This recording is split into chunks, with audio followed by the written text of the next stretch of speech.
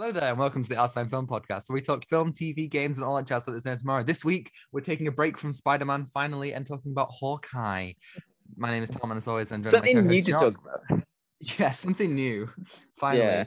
Thank God we're not talking about another Marvel thing, am I right? We're going like from Marvel to Marvel.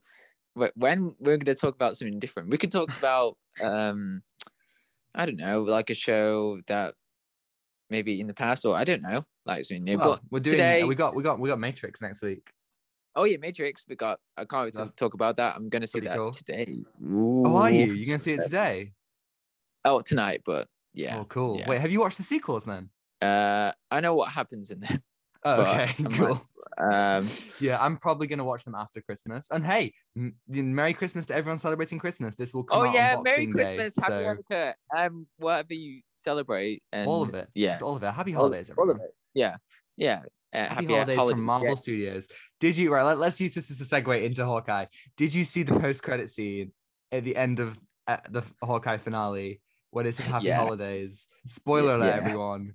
It was an extended sequence from Rogers the Musical. My God. My God. I thought there would be like, this was like finale was like a longer episode. I thought, yes, like something big was gonna happen in it. Like, I mean, we got spoilers, we got the Kingpin. We finally see the Kingpin in the MCU finally. But this was just an extended musical version of Rogers the Musical or something. Was it called that? I don't know. And yeah, I was a little bit disappointed because I thought, oh, is there going to be more to the post-credit scene? But yeah, it's like in the other shows, the post-credit scenes have always been like, really interesting. Like I thought the post-credit scene would be Kingpin still alive. Again, spoilers. Spoilers, but he might not be dead, but we don't know, because the number one rule of fiction, you cannot have someone like, out of shot and just be dead or something. Maybe Kingpin's just chilling out somewhere with his Hawaiian shirt. I mean, I never seen Kingpin. He's with Nick Fury. Shirt. He's with Nick Fury at the end of. I tell you what, Kingpin with the hat on and his Hawaiian shirt and his long coat and his cane. It was beautiful. I nearly wept, I must say. Should we go from the? Well, there's more to talk about Kingpin actually. But should we get back to? Let's just kind of just talk like. Let's not do it like episode to episode. Let's just kind of talk through. Yeah. And I just want to say, Clint Barton, he's so tired of this shit. What I love so much about this show, it's just a man who's just like the whole time just like, I don't want to go home, man. I just want to go. I want to see my family. He wants to see his family, family. But Yelena, just like, there's a great bit on Yelena. We'll get that. Yes. I just loved Hawkeye throughout the show. Like, he was just tired, but he just kept on helping Kate Bishop throughout the show, and this just like took many influences from Christmas films, like Die Hard. That you can tell. I watched Die Hard at the cinema last night. What an experience! Yeah, it was cool. It was cool. But there's definitely a lot of influences, that kind of thing. I know that everyone's been kind of, we haven't had a Hawkeye film yet, but I'm glad that it was a TV show, because what the TV shows have allowed, all of them apart from What If, they've allowed us an opportunity they've allowed us an opportunity to kind of get into these characters, do you know what I mean, and kind of like develop them as people, rather than like, the same amount of screen time that would be afforded by a film. And I feel like that thankfully we have these TV shows to explore about the character. And I think I said in the past about characters that are fully developed in the shows are just great. Like, we talked about Falcon and the Winter Soldier and Loki, about, the huge events that happened afterwards, and, what happened, what are like the impacts, and, what happens afterwards, the aftermath really. But, seeing Hawkeye in this, he, he's been through a lot of trouble, and he wants to change from during the blip, as Ronin, the guy, the samurai guy that just killed him. He didn't kill him. But there was one moment that I really liked, was when Hawkeye was on the memorial where the Avengers fought, and he took his hearing aid off to turn it off. and he was like gathering all his thoughts towards Natasha. And that was great. That was the perfect example of like, in the past we didn't get any like farewell to Black Widow. No, it was frustratingly fleeting in Endgame. Yeah, like it was all focused on like Iron Man. I mean, I get why, but come on, totally. Another character just died. A huge, like lovable character. Definitely. But Hawkeye, this bit was great. He really wanted to give his final thoughts about Natasha and put it in the past. But developing really... Clint's PTSD concerning Natasha and the events of Endgame as a whole. I think that was so strong. The thing that I think the worst thing about Phase 3, in my opinion, was in Captain Marvel, in Far From Home, in Ant-Man and the Wasp, they didn't take the opportunity to really develop and explore the ramifications of the snap and the blip. But in Phase 4, they do it in WandaVision, they do it in Hawkeye, they do it in Falcon and Winter Soldier. Not so much in the others, but those three especially, you get some really good scenes. There was a great scene where Yelena, we get to see the angle of the blip from somebody who is like before and after. You get to see Yelena kind of going to the toilet and like that was being snapped and then blipping back in, and that was incredible. That was like a perfect example. We saw like different perspectives, and that was pretty cool actually. I mean, not the comical version of that in Far From Home. Wait, what film's that? Sorry, what film are you talking about? Sorry, I don't. I just I saw a white flash. I saw a white flash, and the Black Men just, I don't know. No Way Home. Oh, No Way Home. Confused at the start, but there you go. Yeah, like at the same time. But yeah, it was pretty cool. Well, not pretty cool, but like really interesting to see different perspectives. Yelena's view, like she just fully like transported like 5 years, well, like stuck in somewhere, I don't know, like 5 years and brought back. That must be like pretty scary, to have that. And that was well done. So props to that. So yeah. And Marvel are using this as a really good like excuse. Like, oh, why didn't Yelena age in like 9 years? She got blipped. They're just using that as a perfect excuse. I think that's really fun. I was worried in episode 4 when Yelena shows up for the first time. I was really worried that it would just be like, that's it, it's just like she's just there, for an extended cameo. She's just a fight, but no, they develop her as a character, and I was really happy. She's like her reaction to the way Natasha died in the finale. It was really strong and really emotional. And it affirmed to me that Black Widow as a film, it's not completely worthless. We've introduced a character who might be a bit annoying at some points, but has a genuine connection to Natasha, and therefore, going forward, has some interesting opportunities. And Florence Pugh is an incredible actress. Like, if you've seen Little Women, like I feel, or like Midsommar, like she's incredible. And I hope the MC doesn't waste her. No, I haven't seen Midsommar, so I can't, but I've heard that she's amazing. But I have seen Little Women. You're not going to be prepared for Midsommar. It's a very intense film. Anyway, Florence Pugh. I thought that whole situation was going to be in future events. I don't know, like when, Madame Hydra says, oh, this guy, he killed Natasha. And then I thought, that's going to be interesting for a future event. But this was well placed in Hawkeye. It was only, develop her character, her relationship between Natasha and how that impacted to that whole show, fighting with Clint. So, yeah, I thought that was, a quick and clean and to that whole conflict to that. Yeah, well, you bring up an interesting point. They didn't address Valentina at all. Valentina's in Black Widow and she's in Falcon Winter Soldier, and I thought that Yelena would be going on a revenge mission, but it seems that instead it was Kate's mum who hired her. That's not what I thought based on Black Widow. That's a bit confusing because we thought, how would that work in the timescale though? Because we don't know. We're not going into that because we're going to be here all night, just like, okay, well, frame by frame, we're going to go back into 2023, and then we're going to go and see Madam Hydra. What date is on an iPad? Okay, that frame, resolution, and there you go. Honestly, it's interesting because this is set in December 2024, but Endgame is set in October 2023. What was Yelena doing for a year? She was just like, God damn it, if only I could find this bloody farm. If only Hawkeye would go to New York, where I could find him very easily. Yes, in December. Oh yeah, I could not go to New York until next year. People said, New York. I gotta go to New York, but I want to visit the next Statue of Liberty, which has now been destroyed because No Way Home. I'm pretty sure No Way Home takes place before Hawkeye. So yeah, it might. Yeah, that's.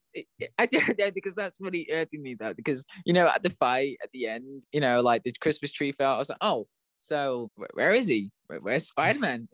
Yeah, no, I really thought Spider-Man was going to be there. I was like sitting there, I was just like, Spider-Man, Spider-Man, crying in the corner, just like, Spider-Man wasn't in it, but you know who was in it? Oh, Mephisto. He was in it. Mephisto. Yeah, Mephisto. He was there the whole time. Oh no, Mephisto was Kingpin the whole time. What? No, it makes sense for Spider-Man to be in it because obviously he's in New York. He literally swings past it. He clearly lives close by. However, at the same time, I'm glad that he wasn't in it at the end of the day because seeing Kate and Clint work together, they're back to back and they're firing arrows. It was a really cool. Sweet moment. I mean, like the action in the show. I feel like the choreography is kind of all over the place, but it works well enough. But you know what? This show soars with the archery. Oh my god, the trick arrows and the impossible shots. They're so much fun. They are some of the coolest moments, and that's like that. Yeah. It's a Hawkeye show. That's what I want. I want stupid arrows, like the hang pin arrow. That was so funny. Like just getting it it's just so creative. All these different trick arrows. It's so cool. That's really cool. Yeah, that's one thing that we hadn't fully explored about Hawkeye because the MCU, he didn't really use a lot of stuff because that would have made him a lot more cooler. But he was really cool in the Avengers film because he had arrows and just attacked aliens. I mean, he did have trick arrows in that. Yeah, they weren't like properly like all the way to the top. Like if you're on a scale out of 10, this show might be an 8 out of 10. An Avengers Assemble might be like a 4 out of 10 in terms of trick arrows. And then in Age of Ultron and Civil War, barely. Like, I guess the only time in the other films is when Ant-Man is on his arrow and he shoots it and all the arrows come apart. I guess so. Yeah. Like whatever. I give that Civil War and Age of Ultron. I mean, I guess there are 5 out of 10. Those trick arrows, I guess. But Avengers. Well, I don't know what even happened there. It's just a 4 out of 10. But here in Hawkeye, Arrow Cinema. Yeah, you got. Yeah. I'll tell you what, arrows. It makes you see Hawkeye in a different light. I always liked Hawkeye. I was never kind of thinking that he was pointless. A lot of people do. But the opening scene of the show with Kate in New York, and she sees the events of Avengers, she sees the incident. And, it's kind of like they're showing the relatability of the audience. And you're seeing it through her eyes, seeing these people come together. And seeing Hawkeye, and it was so cool. Like seeing him fighting off other people, then jumping off the roof. It was like showing it through that childlike perspective was like being a child again. Like watching that the first time. Do you remember watching? Did you watch the Avengers at cinema? No. Oh right, okay. Well, I have to say, watching the Avengers Assemble in the cinema was something else. It was amazing, and I felt that. I felt like I was a child again. And I feel like that's cool. If you think about it, with New York, like Avengers, I felt like that New York is like the epicenter of everything that happened. New York's the epicenter of the multiverse at this point. Like, why is everything happening in New York? I'm not complaining, but Snap, Thanos' ship coming down to New York near Doctor Strange's. Yeah. And it's so. I mean, let's be honest. It's so tightly woven together. Every time one of the film goes back to 2012, they do it in Endgame, they do it in Hawkeye. They probably have done it as well since, I guess, in Civil War, kind of. It was like, they do it really, really well. Yeah. It's a bit, wait, when did Avengers come out? Was it 2012? 2012. Yeah, 2012. Oh, yeah. That's crazy because that came out nearly 9 years ago. Oh, no. Oh my God. It's literally 10 years ago. As of next May, it's 10 years ago. Oh. I'm old. Wait, old man. The Hawkeye show is set in 2024, right? Yes. So this is 12 years later. 14 years after. No, 12 years. 12 years. 12 years. Maths. No, oh yeah. I'm stupid. Okay, Maths, 12 John. years, guys. Ignore me. Okay. But yeah, I guess that's a long time to get to New York with, after the huge alien invasion. And then the snap. It's the kind of thing that's like that was the alien invasion was like when the world properly opened up to like the large universe, and when people kind of encountered. It's kind of like in DC, the Black Zero event in Man of Steel, when the Kryptonians, kind of invaded. That was the kind of the eye-opening event for the world, and that kind of it caused the metahumans, and it caused all the events of Batman v Superman and Justice League and all that. Yeah, it's also cool. Things being tightly woven together and all linking back to each other it's a simple thing. I mean, I guess it's actually quite a complex thing, but it's a simple and efficient way of getting me to be like, ooh, this is cool. Yeah, that's pretty cool. I like, the game back into references as well. I guess now that I think Endgame's like the starting point for, going back into the past. If you think about it, like they're going back to stuff. So like, beginning of Homecoming, they started in 2012 with Tombs about to like scavenge all the alien tech. Oh yeah. And then they broke the timeline because it then says 8 years later. 9 years later. Which would mean that means that it's in 2020, but in 2020 it's the snap. So what? What's going on? Yeah. I guess they meant it 4 years later. I guess. Yeah, it should have been 4 or 5 years later. But I don't know what were they thinking. Like, they messed it up. Guys, what number is great to sound? 9 years. But they used to have a team of people who would like make sure that everything fit into the timeline.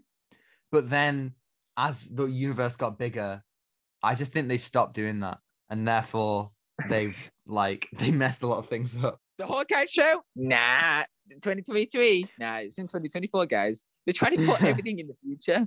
Like, no. But I respect that because, it's confusing to have that. So, yeah, I like how Hawkeye is set in the, proper time with trick arrows and, setting after the snap. So, yeah.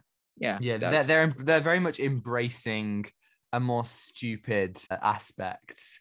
Like the comedy, I don't hate the comedy in this show. And a lot of time it kind of feels organic. And there's that lovely contrast between Clint, who's so like, he's just done with everything. And then you got people like Kate and the LARPers who are a bit more jovial and enthusiastic. It's a very nice contrast. And kind of say, this show was really not like to LARPers was really nice. It treats them with humanity. It doesn't just laugh at them.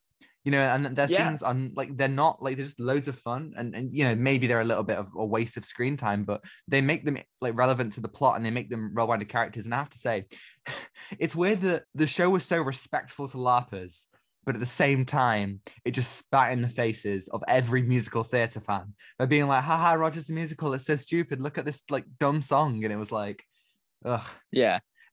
And the comedy, the tracksuits. And actually the tracksuits, they're straight from the comics, the Matt Fraction they're straight from the comics. And I want to read that now. I actually really want to read that run. They just released an omnibus of all of it. Really? It's only like 30 quid as well, so like not that bad. Oh, that's not too bad. I'm really like, I'm definitely gonna read it after the show, because like, it seems like a really interesting premise, and I have no doubt that the comics are 100% better. But the tracksuits. Can we just talk about the tracksuits for a second? Let's talk about the tracksuits, man. The one unexpected thing is that the show referenced a Wes Anderson film, The World Tenenbaums. Yes, because they all look like that. Yeah. Yes, they look like they're Chas Tenenbaum and his kids. Yeah, brilliant. I love it. Oh my god. I didn't expect that. That's like the first proper Wes Anderson film that referenced in the Marvel. Wes Anderson is canon to the MCU. Oh my god, Wes Anderson! Imagine he would do a film about Hawkeye's trick arrows. I mean, Wes Anderson could do crazy things in the superhero genre, but I don't think that's his vibe, honestly. What I enjoyed about the tracksuits is that they weren't just like, bro. bro, bro, bro. It's that bro, they weren't just faceless and kind of personalityless henchmen. They had like their own like little like quirks, and they had like a nice banter with each other, and they weren't just like complete. And they said bro a lot. I liked it, like stuff like when Kate's there and she's like, and she starts talking to the guy about Imagine Dragons. Like what? And then like trying to get his trying to get one of the girlfriend. I think the girlfriend died. Yeah, to get her girlfriend. Maroon 5, and like thank you for helping me. And like with what? And like my girlfriend. I can't do a Russian accent. I'm sorry. It's all right, John. We can't all do a Florence Pugh. We got to see Maroon 5. Thank you, Kate. And then just get kicked out. And that's a really good joke. God. I really like. I think that they were fun. And I think from that, obviously, we're getting a spin-off about Maya, Echo, which I think is going to be, and I think of course, we've got another piece of deaf representation. Like, it's just so cool to see. And, the whole like revenge plot line with Kingpin is like really, really cool. And it sets up her own show. I don't think Kingpin's dead. In the comics, Maya did shoot Kingpin in the head. Kingpin survived. I mean, oh my God. Like, just talk about Kingpin, like, just a little bit more. Okay, like... I don't think we fully... Well, we can talk about it because we don't want to be, like, all over the place at once. But with Kingpin, it's funny how, like, I started watching a few episodes of Daredevil, and I think I got to see... Did you? I didn't know. Yeah. What? Oh my God, I love that show so much. Wait, is this recently? Have you started watching it recently? Yeah. Ah! Wait, where are you? Wait, come on, wait, no, stop. We're no longer talking about Hawkeye. It's all Daredevil now. Where are you? Tell me everything. Wait, no. Wait. Just like season 1. Just season 1. Oh, season 1 is a perfect season of television. I hope you enjoy it. And everyone listening, if you liked Kingpin at all, he is nothing in Hawkeye compared to how he is in Daredevil. Oh, that show is immense. And, I'm not going to spoil No Way Home, but if you've watched No Way Home and you liked that thing, watch Daredevil. Dude, it's a great show. I was so happy seeing that in No Way Home. Like, we know what we talked about. Like, like... And you can hear our thoughts on all that in last week's episode. Ding. Ding. Yeah, like, there it is. I think Kingpin, he was such a powerhouse, and he's like an unstoppable force in the action scenes. And like, he commanded such a presence. Like, when I was a boy. She just shot, like, Kate just shot him with an arrow, and he just like took it out like it was nothing. And that's like really, I was really glad they didn't make him like he looks in the comics, like in Spider-Verse, like huge. But he was still like really imposing. Oh, the funny thing is that when I was reading the comments about Kingpin in the finale, was that the way that he was like shutting the car doors in Daredevil was like aggressively, and then in Hawkeye he just like completely whipped off the car door. It's not as bad as Daredevil, man. In Daredevil, he goes to town with the car door. It's brilliant. I wish he wasn't so unceremoniously removed at the end. Like I said, I don't think he's dead, but still, I think the fact that they got rid of him that quickly, it kind of took away some of his gravitas as a villain. Yeah, and I felt like that he was still threatening, but like not that hugely like Avengers level threat type. No, I'm glad about that. Apart from Loki, all of the shows, they haven't been world-ending plots. They have been personal, and like the final episodes of even of Loki, the final episodes of Loki, and even WandaVision. And I'm very critical of the final episode of WandaVision, but the final episode of all these shows, apart from What If, again, What If can go die in a hole. We didn't even cover it on the podcast. That's how bad it was. But yeah, like all their finales have been really character driven, and they have action in them, but it's all about taking the characters on their next step, and I think it works really, really nicely. Yeah, I agree. Vincent D'Onofrio, what a performance. Like, I hung on to every single word he said. Like, it's just a shame. Like, the reveal of Kate's mum being evil, it comes way too late. And why does every single MCU show at this point introduce trying to suspect like that a big villain at the end? Like, what's the point? Agatha, Power Broker, he who, like, the only one, like, I thought Kingpin was great. I thought Power Broker and Agatha really sucked, but He Who Remains is the only one who really kind of had that force. Yes. Jonathan Majors just kind of came in. He was chewing the scenery so much, and he had so much to say about literally, the ideologies. Literally. And he was eating an apple. Oh, he was brilliant. But yeah, like I don't know why they're doing this. Why not just have a villain all the way through? I just don't understand. Yeah, I don't know. Are they just leading up to something? Because this is just like the formula now. Right now, it's like, oh, who's the bad guy in one division? Back to formula. Is it me? Is it someone? No, it was Agatha in that song. It was Agatha all along. No, don't do it. No, never again. I hate that song so much, man. Like, I wanted to maybe file a complaint about saying, why does this song exist? Kevin. I was like, no, John. You must not show anger towards the Marvel Corporation, and just like Kevin will come for you. He'll shut you down. I swear. No, Kevin Feige. Kevin Feige and Kingpin are the same person. You get a visit from Kevin Feige. It's like getting a visit from Kingpin. He rips the car door off and he's like, "You embarrassed me in front of Vanessa." So no. He opens the car door and he says, "Strike one," and just like, yeah, just like yeah, isn't that what Owen Wilson? He got like a random call and it was like, "Strike one." What's going on? Kevin Feige is terrifying. He's like the one who's like got all eyes on different Marvel actors. I think that he's got eyes on Robert Downey Jr. still. That's what I'm thinking. He's still got like Robert Downey Jr. is like, he's not dead. I can get something out of Bob. I can do it. I've got enough money. Kevin, don't do it. Kevin, don't spend more money on. No, it's a bad idea, Kevin. You know the scene where Clint is talking to the LARPer in the finale, and he sees like the sniper sight on the glass. Yes, that's what happens whenever Marvel cast are like talking about spoilers, and they actually spoil something, and Kevin's there just with a sniper, like, "It will be your last." Just absolutely destroys them. Honestly, I want her to pitch for Daredevil 3. Not Daredevil 3, sorry, Deadpool 3. We don't even make Daredevil 2, but like Deadpool 3, right? This is the pitch. It's brilliant. Is that Daredevil would, like, the Fox universe would crumble and Daredevil would escape into our universe. And in order to get to Marvel, he has to go on a road trip with Hugh Jackman. And at the end, he fights Kevin Feige, like a Kill Bill style fight with samurai swords. How good would that be? How amazing would that be? They need to do that. Right. I'm like, oh my God. On the road trip, like, I don't know why I thought about this like Looney Tunes style, you know, like when they go to different stuff, like the different universe. Like, I don't know what world ending. Have you seen 2012? I don't think so. Okay, so the world is ending in that, and basically, I'm going to spoil the whole film. Sorry. Humanity saved. Boom. There you go. With these arcs.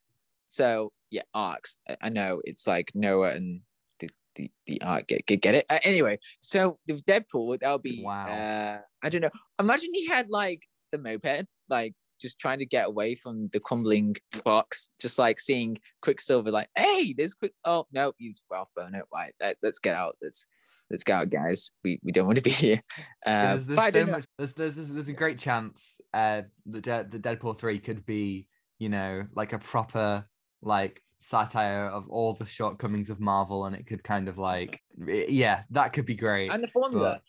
If he makes fun of the formula. Yes, best MCU film. Yes. Yeah, like I do. We do need that. But yeah, back to Hawkeye. I feel like I really, really liked Kate Bishop. She was so good. Like Haley Steinfeld, we all know she's incredible as an actress, just in general. Spider-Gwen. I think she was Spider-Gwen. Yeah. She's in True Grit. She's in Arcane. I haven't seen Arcane, but it's supposed to be amazing. Oh, she's in Arcane. Oh, that new Netflix thing, right? Yeah, it's supposed to be absolutely incredible. Oh, yeah. I really want to watch it. But yeah, she's really compelling as a hero. You know, she idolizes Hawkeye and she wants to be like him. But at the same time, most of the time in the action scenes, she's not like competent. She gets her ass handed to her so often, and she needs like Hawkeye's help. And I feel like that's better than her just kind of being, because she's only a kid. Like she's probably like half Hawkeye's age. So like having her, you know, not really like be that competent is really cool. It feels like what they were going for with MCU Spider-Man, but since Kate Bishop isn't such a big character, they didn't miss those kind of character essentials. Yeah, I felt like that she was like the heart of the show. Like she really wanted to do something, you know, trying to prove herself, like with Hawkeye, and especially that Hawkeye's like whatever heroes. We haven't, you know, really explored about, Hawkeye as a hero in the past films. I mean, like in Endgame, we kind of did like the relationship between Natasha and Hawkeye, but a lot of people don't see him as a hero like in the past films. I mean, like in the Battle of New York, like no one could have seen him like trying to do the arrow with Kate Bishop. Seeing him like that was like a once in a lifetime chance to see Hawkeye, like defending New York with a bunch of arrows. Like he was like the only human. Well, I mean with Natasha, but like the only human could like do that in the face of death, and that's like one of the inspirations that was really cool. Like as a figure. So yeah. He even says himself. He even says himself. He's like, I'm not like a hero. I'm just like a shield agent who kind of got rolled up in all this, and that is exactly what he is. And seeing him, kind of step into that kind of heroic role was really cool. What I loved, I love seeing heroes inspire people. And again, that opening scene with Kate, seeing him and being inspired is beautiful. There's a deleted scene in Black Widow.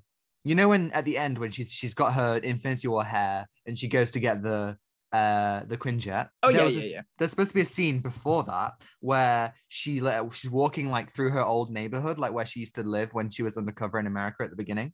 And she sees a load of kids playing like Avengers, and like this young girl like sees her and recognizes her, and I think she kind of like waves. They kind of wave at each other, and it's such a sweet, like, why the hell do they cut it? It was such a sweet moment. And what makes Heroes so good, whether you're telling a story about heroes who have lost their way, heroes who don't want to be heroes, or heroes who are through and through, the best of us, seeing their interactions with people is, the best. Like whether it be children inspired by Batman in The Dark Knight Rises, or even like people scared of Batman in the other films, or people like idolizing Superman or being scared, that kind of thing. Seeing kids look up at a hero like how the audience looks up to heroes, it's amazing. Yeah, that's a whole discussion to talk about, like as heroes, like who they inspire, and to aspire as well. So, there's one bit that I really liked. Kate Bishop and Hawkeye are, having a great time in the apartment, trying to, sort out with the decorations and like doing the trick. Yeah, that was really cool. And then there was one moment, like the best scenes of the show were those small moments of character bonding, just putting up tree decorations, chatting about archery. It really goes to show how much, Kate looks up to him as an archer, not just as a hero. And I just think that's, seeing them act regularly. And it comes back at the end when Kate gets to come with them in their family Christmas. It was really nice. Wholesome. And there was a really powerful moment when Kate Bishop asked him, like, what was the best shot that you ever took? And then he says, the one that I didn't take. That was a lot to think about with the discussion about with Natasha. And you can really see their relationship as strong and powerful, and I really like that within that whole conversation. But in the past films, we only saw their relationship as a bit comical, like saying, what happened in Budapest. Budapest. There you go. So sorry. Budapest is now a lot less impactful after what they did in Black Widow, because they're kind of joking about it. And they liken the killing of a child to an alien invasion. Like what? Those aren't the same things. But Clint and Kate. Like Clint and Kate bonding over smaller things than just superheroing. It's a great way to endorse the relationship, and then their strain in episodes 4 and 5 when Clint says this is too dangerous and you've got to get out. This is beyond you. Having all of this, the appeal of her being a hero, all coming crashing down. The reality of being that kind of hero is what makes heroes so compelling, and you get that in such a good way with. Again, what these MCU shows have done is they've given, it's not just simple as something you have to do. There is more of a moral questioning of it. Clint's brought in this young girl who she's actually 22 years old.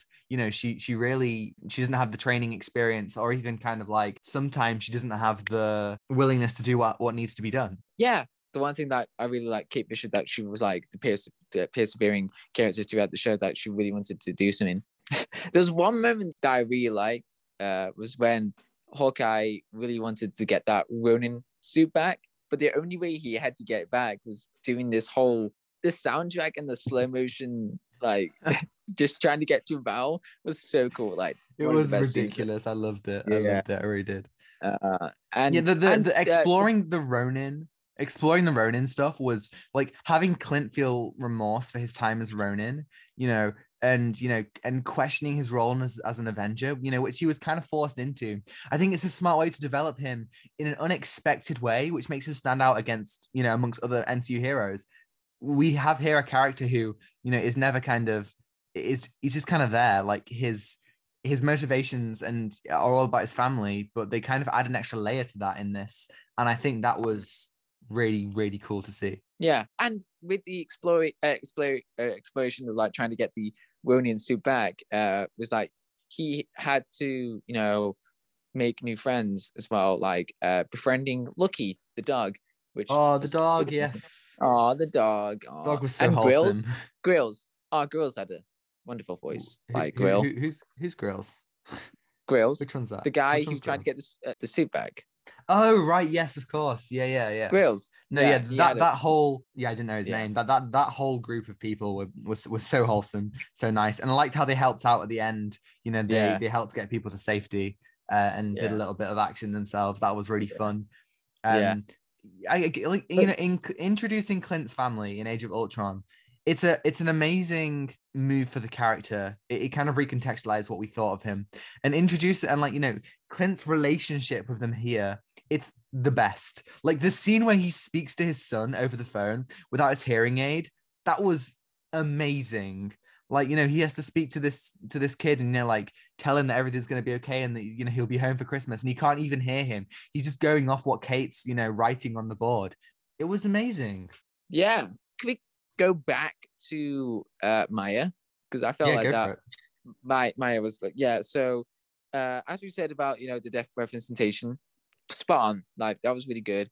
And I really liked how Kingpin was using sign language to Maya. That was the one villain that I would not expect to use sign language at all towards Maya, because I thought I don't know.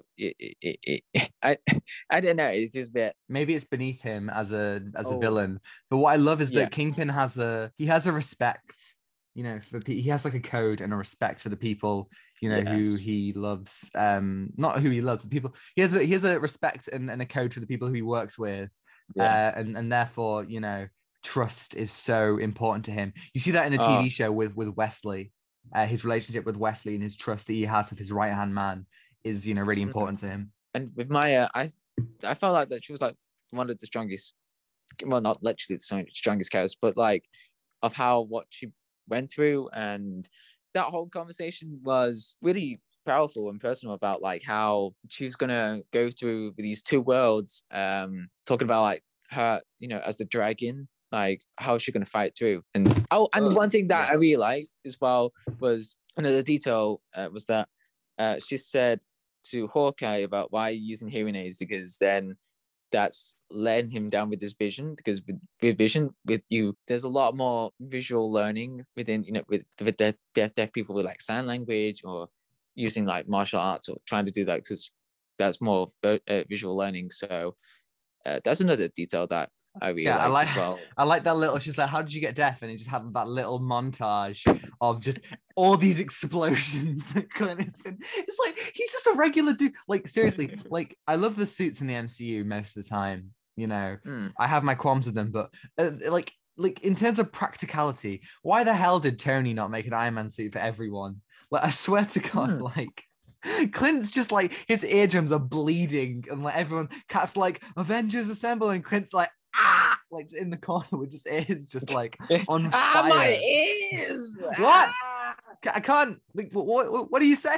Like, it's no, but I think it's a really good and another cool step for the character. It's another kind of comic book things.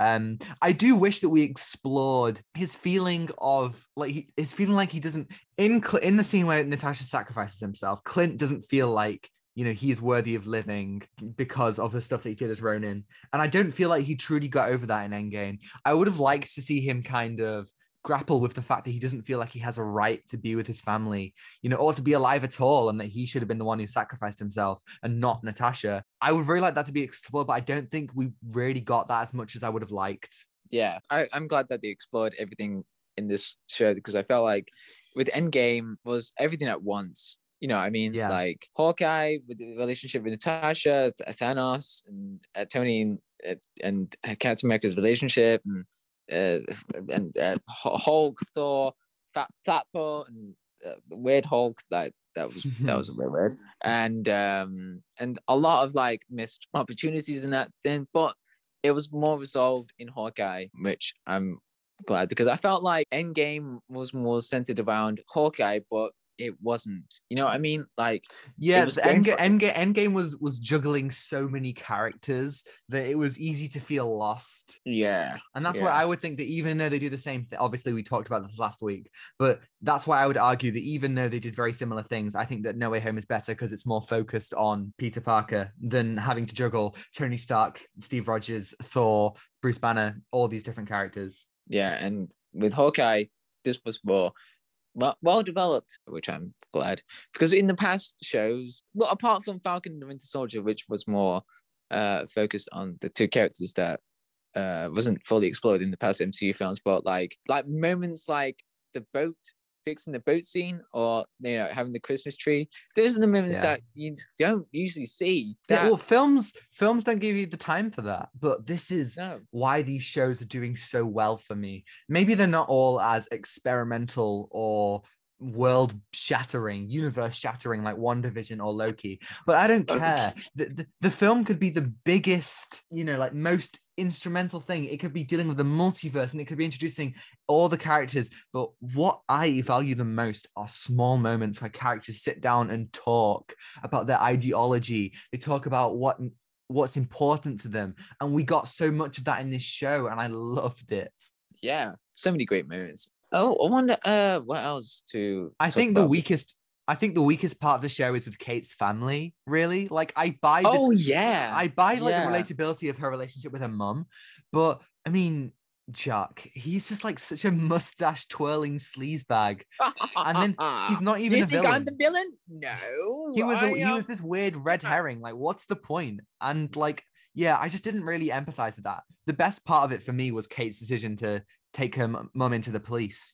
Like, that was a really good moment for, like, I could understand the moral dilemma of taking your mum to the police more than I could any of the other things she goes through. And I felt like what you said about Jack was like, yeah, he was just there, just nothing really important. Like, he was just mustache Charlie. Like, you think I'm the villain? No, I am Jack.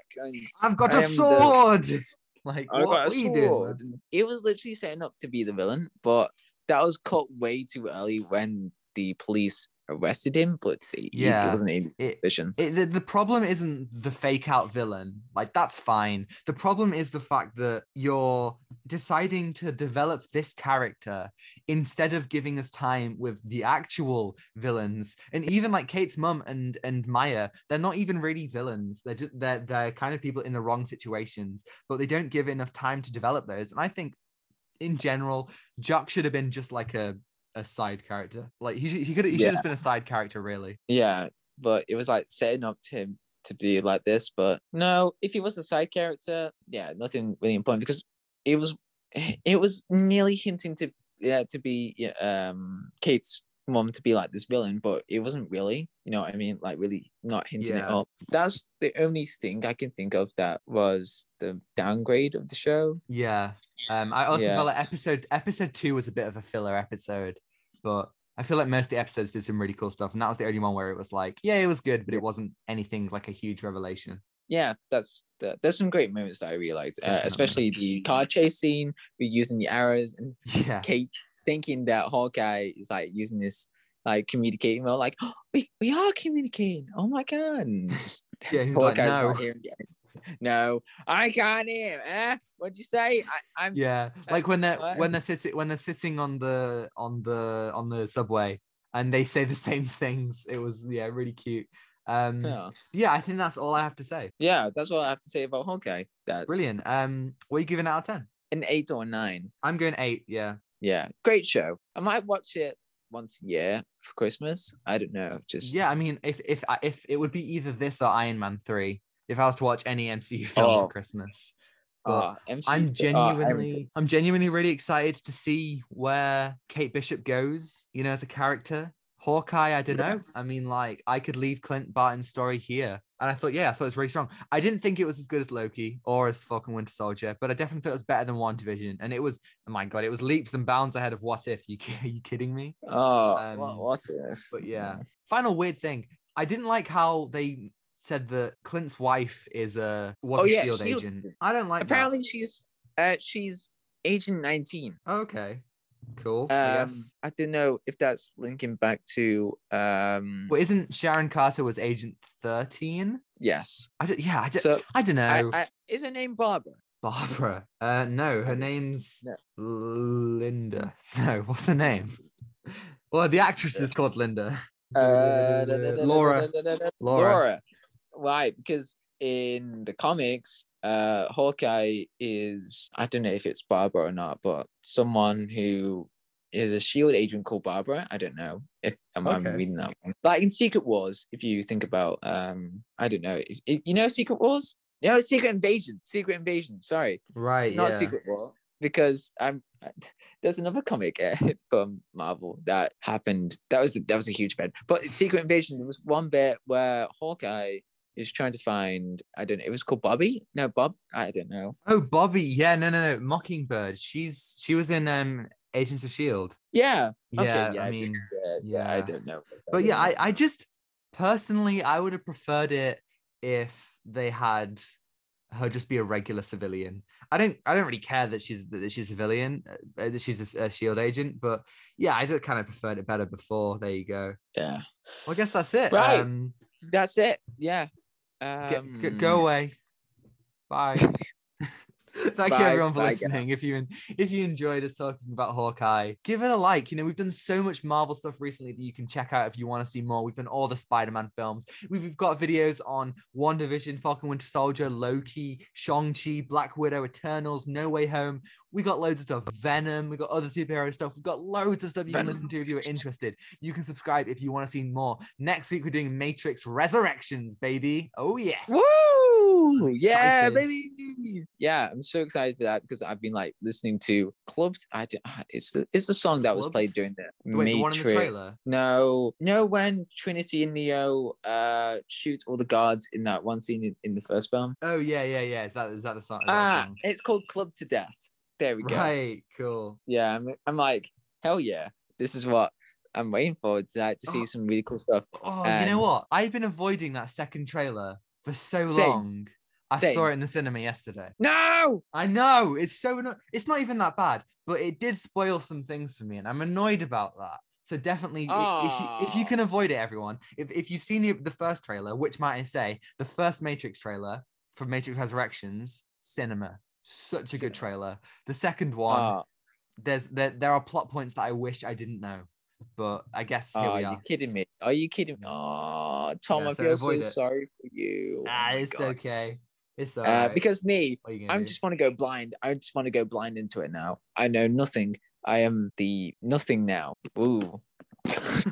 Yeah. So we're very excited to talk about the Matrix Resurrections next week. So yes, thank you for listening. I didn't say this last week, so I gotta say it before I remember.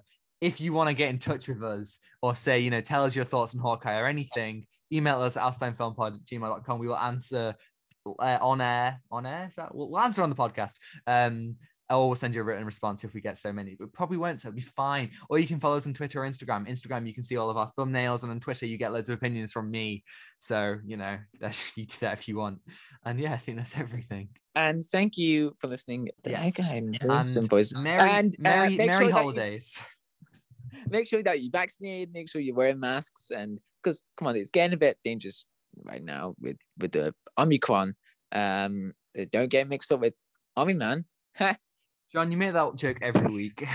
I'm gonna say this ends today. We can't let this go on any further. This ends now. But Omicron, man. Omicron. Okay. Yeah, I got my third jab. I'm feeling. I feel power. Yeah, and also this is our last video of 2021. Yes. So thank you everyone so much. This year we have done some crazy things. You know, the Snyder Cut, the No Way Home stuff. We've done something, you know, some insane stuff. And so, you know, to everybody been listening, even if this is your first time listening in, thank you. Just thanks for the support, man. Like, it's really cool just to be able to talk once a week about film. It's been great doing like all the films. It's crazy we have done these films this year. Dawn of the Dead, 300, Zack Snyder's Justice League, Wonder Woman in 1984, Tenet, and we haven't missed one single week of uploads. I'm very proud of that fact. Continuous. And and next year, I promise you, we've got some great things coming. We're gonna do Uncharted. We're gonna do all the Uncharted games. We're gonna do Batman. We got the Thor films, Doctor Strange, Fantastic Beasts. We got loads of stuff coming. So stay tuned if you want to see more. Films. And I think crazy films, man. And I think that's all. Let's roll it out. Right. Okay. Take what you're given. Give nothing back. Goodbye. Goodbye, and have a happy new year. Happy holidays, everyone.